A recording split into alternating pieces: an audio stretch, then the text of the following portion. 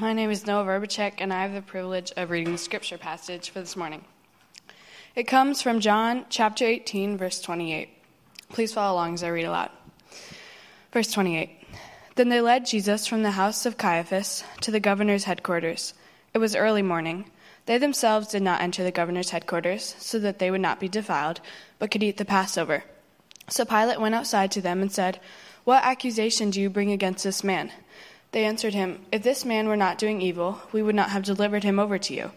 Pilate said to them, "Take him yourselves and judge him by your own law." The Jews said to him, "It is not lawful for us to put anyone to death." This was to fulfill the word that Jesus had spoken, to show by what kind of death he was going to die. So Pilate entered his headquarters again and called Jesus and said to him, "Are you the king of the Jews?" Jesus answered, "Do you say this of your own accord, or did others say it to you about me?" Pilate answered, "Am I a Jew? Your own nation and the chief priests have delivered you over to me. What have you done?" Jesus answered, "My kingdom is not of this world. If my kingdom were of this world, my servants would have been fighting, that I might not be delivered over to the Jews. But my kingdom is not from the world." Then Pilate said to him, "So you are a king?" Jesus answered, "You say that I am a king. For this purpose I was born, and for this purpose I have come into the world, to bear witness to the truth. Everyone who is of the truth listens to my voice." Pilate said to him, "What is truth?" After he had said this, he went back outside to the Jews and told them, "I find no guilt in him. But you have a custom that I should release one man for you at the Passover. So do you want me to release to you the king of the Jews?" They cried out again, "Not this man, but Barabbas." Now Barabbas was a robber. Then Pilate took Jesus and flogged him, and the soldiers twisted together a crown of thorns and put it on his head and arrayed him in a purple robe. They came up to him, saying, "Hail, King of the Jews," and struck him with their hands. Pilate went out again and said to them, "See, I am bringing him out to you, that you may know that I find no guilt in him." So Jesus came out, wearing the crown of thorns and the purple robe. Pilate said to them, "Behold the man." When the chief priests and the officers saw him, they cried out, "Crucify him! Crucify him!" Pilate said to them, "Take him yourselves and crucify him, for I find no guilt in him." The Jews answered him, "We have a law, and according to that law he ought to die, because he has made himself the Son of God." When Pilate heard this statement, he was even more afraid. He entered his headquarters again and said to Jesus, "Where are you from?" But Jesus gave him no answer. So Pilate said to him, "You will not speak to me? Do you not know that I have authority to release you and authority to crucify you?" Jesus answered him, "You would have no authority over me at all, unless it had been given you from above. Therefore he who delivered me over to you has the greater sin." From then on, Pilate sought to release him, but the Jews cried out, "If you release this man, you are not Caesar's friend. Everyone who makes himself a king opposes Caesar." So when Pilate heard these words, he brought Jesus out and sat down on the judgment seat at a place called the Stone Pavement, and in Aramaic, Gabbatha. Now it was the day of preparation of the Passover. It was about the 6th hour. He said to the Jews, "Behold your king." They cried out, "Away with him! Away with him! Crucify him!" Pilate said to them, "Shall I crucify your king?" The chief priests answered, "We have no king but Caesar." So he delivered him over to them to be crucified. This is God's word. Well, perhaps it would be good to pray again before we look at this passage and talk about politics. Let's pray. Heavenly Father, it's impossible not to just hear that passage read and not hear the repetition of the word king and all that that entails. Lord, I pray this morning that you would give us a vision of King Jesus on the throne of the universe, ruling, reigning, sovereign in the mountain air, sovereign in the mountain or the ocean floor. Lord, I pray that we would be enamored with Jesus and see his beauty in a fresh way this morning. In Christ's name we pray. Amen.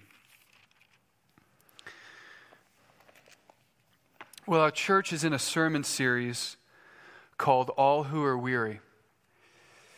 The idols that exhaust us and the Savior who won't. We're looking at the heart of Christ, which is gentle and lowly, as we're told in Matthew 11.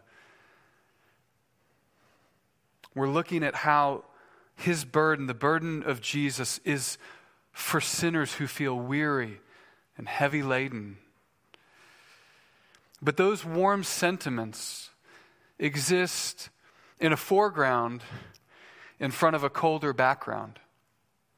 Why are we weary? Why are we heavy laden? Often, there's a brokenness that's out there and in here that leads us to feel this way. And what we've been talking about is idolatry, this making of a God that we think we can control. We've talked about work, how work can be a wonderful thing, but it can also be a terrible God. We've talked about our dreams in life, how they can be good dreams, dignified dreams, and yet they make a terrible God. We've talked about money, which is a good thing, but again, a terrible God. This week we talk about politics, which can be a wonderful thing. So much good in this world is done through women and men who serve as public servants. So much good. But it also makes a terrible God. After the first draft of this sermon series was created, we took it and we showed it to the other pastor elders. We don't always do that, but this is a little out of step with what we would normally do, kind of our bread and butter preaching. As we showed it to the other pastor elders, and I had originally put the sermon on politics right before the election. So Sunday, November 1st, before Tuesday the 3rd. And among the other things, but there was only a handful of feedback, but one of the things was, why don't you take that sermon on politics and just move it up forward? I presume they wanted me to do that so I could tell you who to vote for, in case you want to mail in your ballot early. As my wife and I did this week. I'm joking. I'm not. That's not the reason they wanted me to move it up early. I think they wanted me to move it up early because that's the sorts of things we're talking about for the next few weeks. So I'm not going to tell you how to vote. Some of you do want pastors to tell congregations how to vote. Others of you don't. And likely you feel strongly about that one way or another. A pastor should tell his congregation how to vote. A pastor should never tell his congregation how to vote. One Christian newsletter from a popular Christian leader told his subscribers that voting one way and not voting another comes down to voting for good on the one hand and evil on the other. That's charged rhetoric. Too strong? Just right? Probably you have an opinion about that.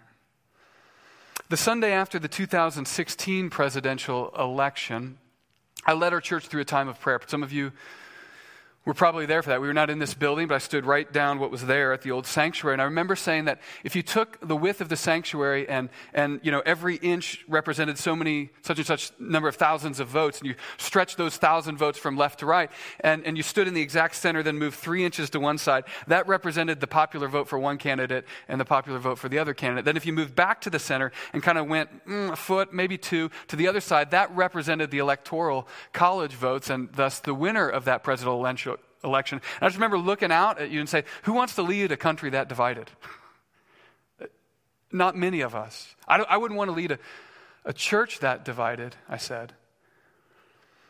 But it's not just the national division, it's a local one too. During the 2008 election, neighbors in my neighborhood had signs in their yards, is right. People do still today, right? Vote for this person, vote for that person. And nothing unusual about that in a sense. I remember walking through my neighborhood though, and it wasn't just the national kind of political climate that was charged. It was the local one too, where I lived at the time. There was, I think it was a fire chief of some sort, and there was questions about how that fire district had appropriated money. And so I'll call this person James. And there were signs in yards, vote for James, and there were signs, don't vote for James.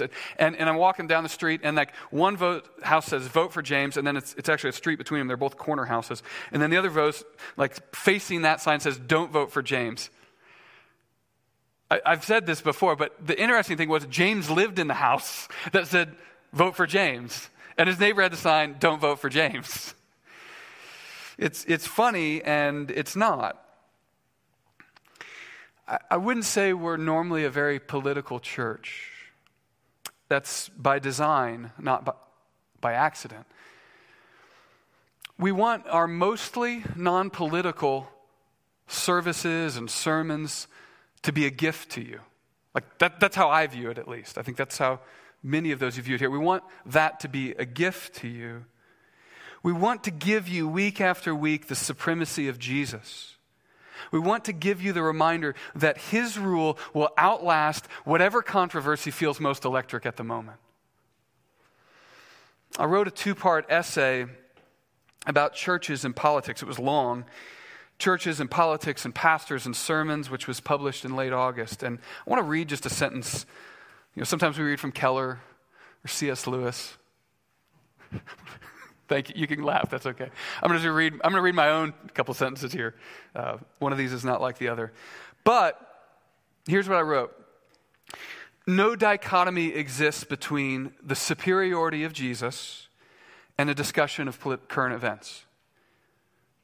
Paul writes of Christ's preeminence as the head of the body, that means the church, and the firstborn from the dead, that's Colossians chapter 1. So, there must be a way of discipleship, so teaching people about Jesus, that can discuss current events while displaying the reign of King Jesus, not obscuring it. There's got to be a way to talk about the reign of Jesus and current events in a way that doesn't obscure, that doesn't so overwhelmingly talk about current events that it obscures the rule and reign of Jesus. There's got to be a way to do that. So in other words, if Jesus is Lord of everything, then we should be able to, at times and in the right proportion and as it arises from the text of Scripture, to be able to speak about current events in a way that shows forth the beauty of the reign of Jesus. When we do talk about politics and current events, it's my main concern is to help us think in a way that we might call Christianly about the world. And though we do this rarely, this morning will be one week, I'm going to try to help us to do it overtly. Our passage of Scripture this morning comes from John chapter 18 and 19, which you just heard read. The passage takes place on the final day, really the early morning hours into the day, the last day of Jesus' life before he's crucified, what we call Good Friday. Jesus and the religious leaders had many heated exchanges. Religious leaders and Jesus, many heated exchanges. They would try to trap Jesus to make him look stupid or sinful or both, but it was always they who would end up looking stupid and sinful. And after 3 years, those heated exchanges reached the boiling point, and Jesus had to die. So they seek to crucify him. As we look at this passage, we're going to see some of our temptations to view authority wrongly, specifically political authority wrongly. But I also want us to see Jesus and how our Savior stands in contradiction to those sinful ways. First, we're going to look at the way of the religious, wrongly viewing political authority. And then we're going to look at the way of the secular, wrongly viewing political authority. And by the religious, I mean mostly the Jewish leaders, and by the secular, I mean mostly Pilate. So let's just get into it. We're going to start with the Jewish leaders. Let me reread verses 28 to 30 from chapter 18 again. They go like this. Then they led Jesus from house to house of Caiaphas, this is the religious leaders, from the house of Caiaphas to the governor's headquarters. It was early morning, so this is kind of into Thursday night, into now Friday morning. They themselves did not enter the governor's headquarters so that they would not be defiled, but could eat the Passover. So Pilate went outside and said to them, "What accusation do you bring against this man?" They answered him, "If this man were not doing evil, we would not have delivered him to you." In other words, just trust us. Just take our word for it. Just kill him, Pilate. In these verses, we see the first of two temptations related to politics from the religious. We see in the Jewish religious leaders what I'm going to call, and this is going to be a mouthful, fastidious scruples coupled with moral bankruptcy. That's a mouthful, but basically I'm talking about hypocrisy. I'll say it again. Fastidious scruples coupled with moral bankruptcy. They seem to care about the speck of dust out there in someone else's eye, and they can't see the 2x4 in their own eyes. The religious leaders tell Pilate they want Jesus dead because he's doing evil, when it's they who are committing great evil. And to make the hypocrisy even more stark, they remain committed to ceremonial cleanness when their hands are covered in blood. Going into Pilate's headquarters would have made them unclean by their understanding of the Old Testament law, and thus would not have allowed them to participate in the Passover celebration. The Passover was one of the cornerstones of Jewish religious life. It was the celebration of when God saved his people from the hand of Pharaoh. I'm going to say more about that later in the sermon. But for now, I just want to note that these religious leaders are saying, in effect, let's kill the Jewish Messiah and eat the Passover lamb like good Jews. Hypocrisy might be easy to see in them, but let's not make this passage merely a window that we look through to them. I want to hold it up as a mirror and ask a few questions. There's a pastor in Washington, D.C. named Jonathan Leeman, who wrote a helpful book that was recently published about faith and politics, and he asks his readers in that book a series of uncomfortable questions. I think are helpful, but they are uncomfortable. Let me read a few of them now. Lehman begins this, what is really like more than a page of questions. I won't read all of them, though. Lehman writes, Paul asked the Jews of his day, you who preach against stealing, do you steal? You who preach against stealing, do you steal? This comes from Romans chapter 2, verse 21. The author writes, I've got a few questions of my own. You who call for immigration reform, do you practice hospitality with visitors to your church who are ethnically or nationally different from you? You who vote for family values, do you honor your parents and love your spouse self-sacrificially? You who speak against abortion, do you embrace and assist the single mothers in your church?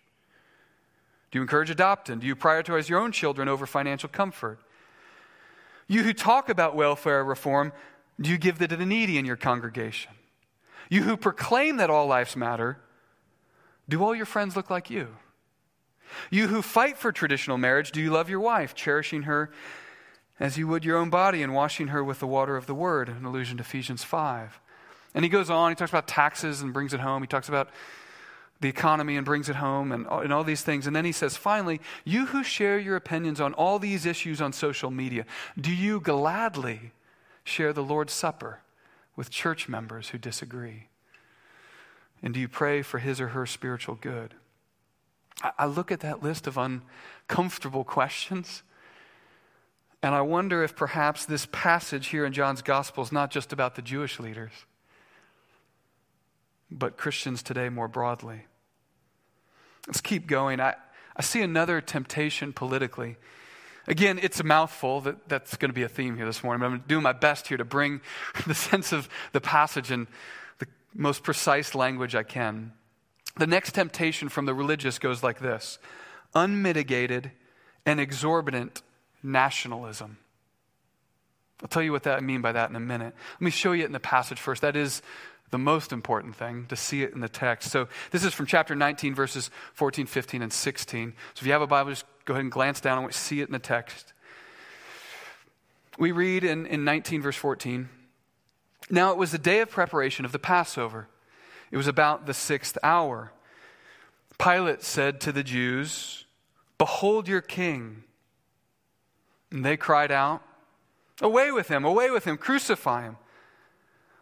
Pilate said to them, shall I crucify your king? The chief priests answered, we have no king but Caesar. So he delivered him over to be crucified, to them to be crucified. That last statement on the lips of pious Jews should take your breath away. We have no king but Caesar. Really? What about God? He's not your king? I'll say the political temptation of the religious again. Unmitigated and exorbitant nationalism. What do I mean by that?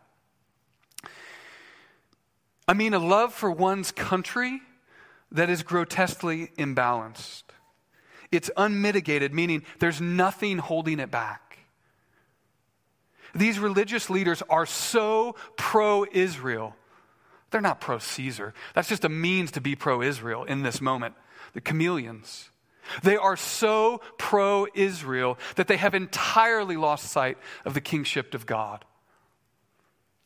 Which leads me to say this. We love America best when we love God more than America. Which is a statement you can just take out America and put like 1,000 things in. We love our children best when we love God more than our children. We love our pastoring best when we love God more than our pastoring. And so on.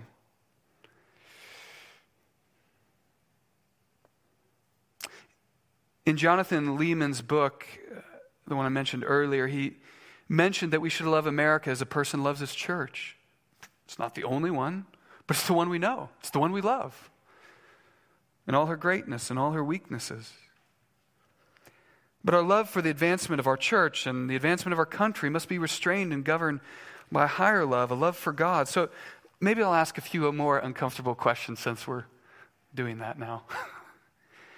These ones I wrote. Can you articulate the weaknesses of your preferred political party? Can you see the strengths where they exist of your not preferred political party? Here's another question. Would Jesus have the exact same political views as you? Well, maybe we should keep going. The other main character in this passage is Pilate. Pilate. Let's talk about Pilate, the way of the secular. Pilate was a Roman governor. He was, history tells us, both in some ways ruthless and in other ways fearful. We see both in this passage. In another passage in the gospel accounts, we read that there was this time when Pilate slaughtered a bunch of Jewish worshipers just as they were bringing their sacrifices. So they're making sacrifices. Pilate comes and slaughters them. Luke 13. He was ruthless. Here in this account, we also see him as fearful.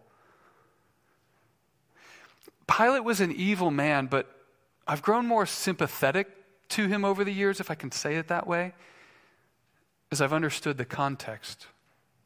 I was talking about Passover before. Let me mention how that detail about Passover affected Pilate. We call the last week of Jesus' life Passion Week, which also coincided with the Jewish festival of Passover. Jerusalem typically had 40,000 people at that time. So 40,000 people. But during the Feast of Unleavened Bread, which is the week-long festival that culminates in Passover, during that, Jerusalem would swell, the city of Jerusalem would swell to 6 times its normal size.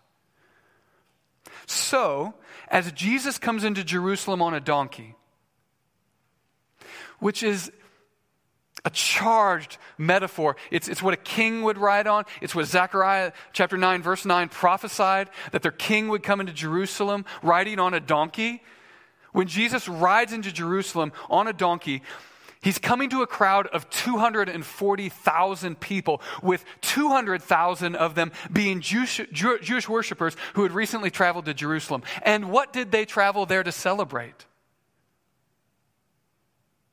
They traveled there to celebrate how God overthrew a foreign nation who was oppressing his people.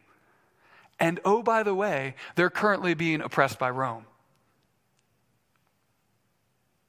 It would be like if Canada had taken over America, but 1 million people marched every July 4th across the Washington Mall, George Washington, Revolutionary War, singing God Bless America. You'd realize, oh, that's charged, right? And when you add to this the fact that the relationship between the Roman rulers and the Jewish religious leaders was tenuous at best, all of a sudden the slow build of pressure throughout the entire system becomes apparent. In short, Jesus is coming into a house filled with gas. Dangerous, delicate, and the wrong spark could make the whole city explode. And Pilate had to make sure Nothing exploded on his watch. So with that in mind, look at chapter 18, verse 37, 38, 39. We see two temptations here related to secular uses of authority. Then Pilate said to him, to Jesus, "So you are a king?" And Jesus answered, "You say that I am a king. For this purpose I was born, and for this purpose I have come into the world, to bear witness to the truth. Everyone who is of the truth listens to my voice." Pilate said to him, "What is truth?" When I had read verse 38 in the past, I had heard in Pilate's question, what is truth, what we might call postmodern sentiments, an anachronism of 1800 years. But I'd heard those sorts of things. In other words, Pilate's saying truth, there's no such thing as capital T truth.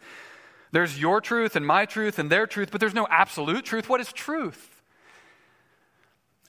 I'm not so sure that's what he actually means. I hear instead in his question cynicism and ambivalence regarding truth. Pilate is not saying truth doesn't exist, but rather, what does it even matter? Pilate has spent his life trafficking in expediency and power that's devoid of truth. Basically, he's saying, what you and I are doing here, Jesus, in fact, what everyone does everywhere, has nothing to do with truth. Pilate is saying, truth or no truth, I've got to keep the peace. And in doing so, keep my ruling power. And you're in the way of that, Jesus. And that's why truth doesn't matter. He's cynical. He's ambivalent. It's not that there isn't truth. It's like, what does truth matter? I wonder if some of you feel that way regarding the gospel and our Christian witness and culture. What does truth matter? Just do what it takes to win. Why does character and integrity matter? Just keep power. That's not the approach Jesus takes. Speaking of Christ's approach, look at what Jesus says to Pilate. It was the last temptation here. They looked at one, ambivalence, cynicism regarding truth. Let's look at one more, secular, wrong view about authority. Look at what Jesus says to Pilate. I'm going to read from chapter 18, verse 36. Jesus answered, in their exchange, earlier in their exchange, Jesus answered to Pilate, he says, "My kingdom is not of this world. If my kingdom were of this world, my servants would have been fighting that I might not be delivered over to the Jews. But my kingdom is not of this world," Jesus says. When Jesus was arrested, what does Peter do?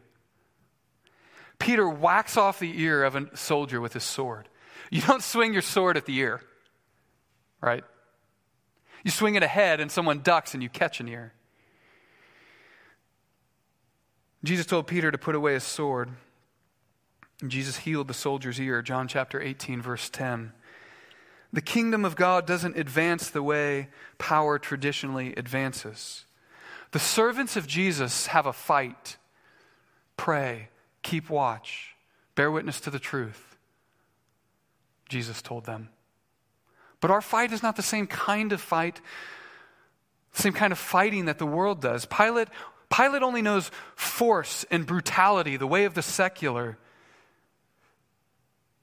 Christ's kingdom advances not through hostility, but through the compassionate and sacrificial and fierce witness to the truth.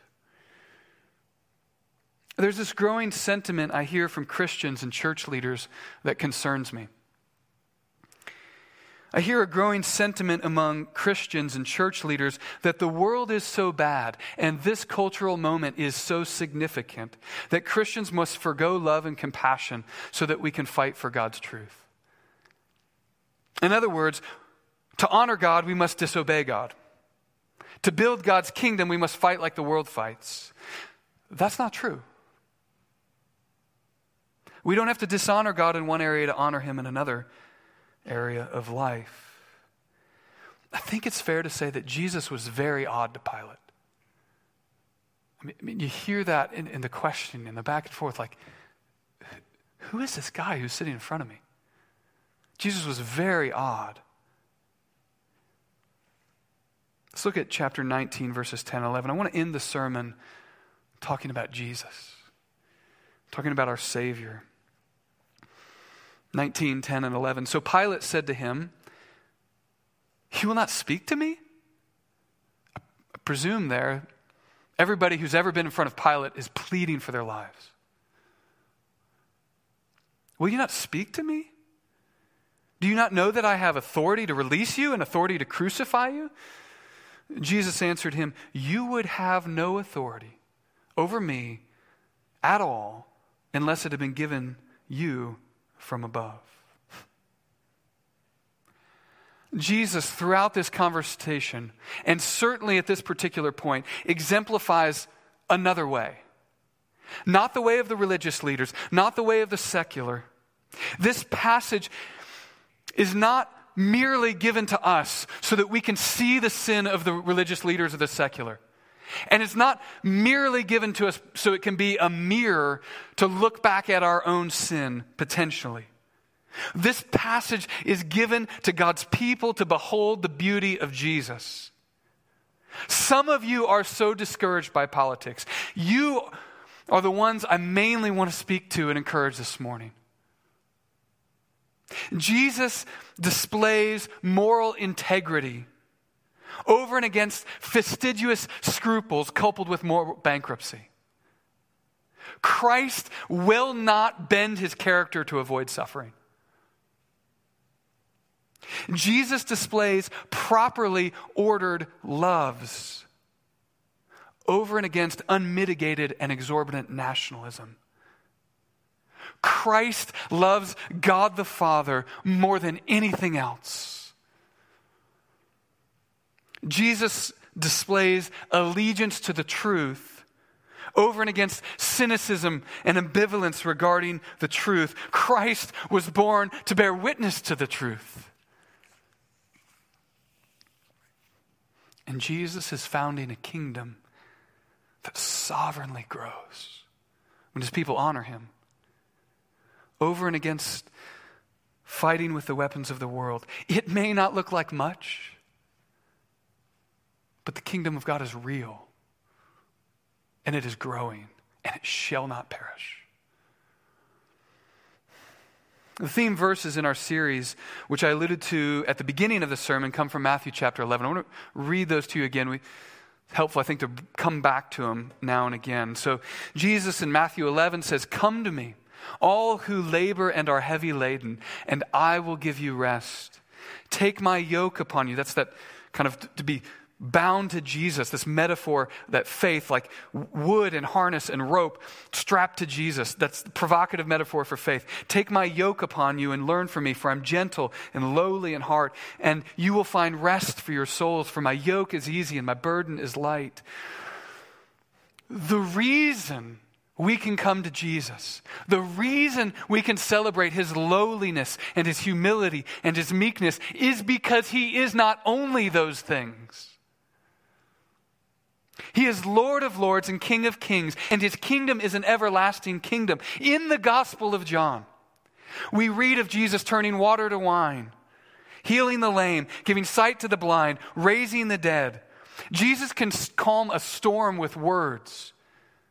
Feed 5,000 with a few scraps of food. Just a few verses before where we picked up the passage in chapter 18. Just a few verses before that, the soldiers come to get Jesus, and he says to them, okay, we're looking for Jesus. Where is he? And he says, "I am he," which is this callback to the book of Exodus. And he says, "I am he." And just in this little glimpse, he gives those soldiers a glimpse of his majesty. And what do? They fall down scared. Trained professional Roman soldiers that would make us terrified. They fall over scared. That's power. Verse 32 of our passage, we read that the way Jesus was dying was to fulfill his own words that he had spoken. He's not getting ramrodded in some crossroads of politics that went sideways. He knows exactly what's going on. In fact, he's orchestrating it. Pilate thinks he has the authority to take Jesus' life. Pilate does not have that authority, at least emanating from himself. What authority Pilate has was given to him from above. Jesus is not a martyr in the classic sense. Our Lord tells his followers, John chapter 10, verse 18, "No one takes my life from me. I lay it down of my own accord." I have authority to lay it down. I have authority to take it up again. Pilate does not take his life. The religious leaders do not take his life. Jesus lays it down. And when he does, when sin is atoned for, as the true Passover lamb slaughtered, and it is finished, he takes it up again on the third day. Give me it back. Oh, church, we have a wonderful, sovereign Savior. His lowliness and his gentle heart are remarkable because he is not merely lowly and gentle. Let that view of Jesus encourage you. I'm going to pray and invite the worship team to come back up and lead us in a couple songs.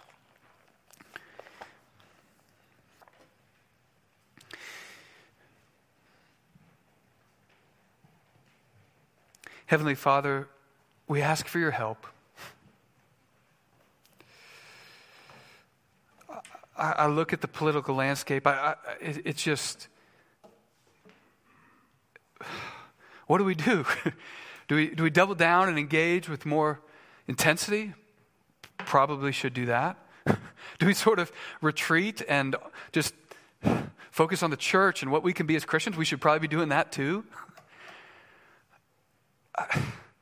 But how that works itself out in our public life, our private life, our church life, it's so hard to know. But what we can know is that you are King of Kings and Lord of Lords. And I pray that that truth would govern all that we do and say and feel. And we pray this in Jesus' name.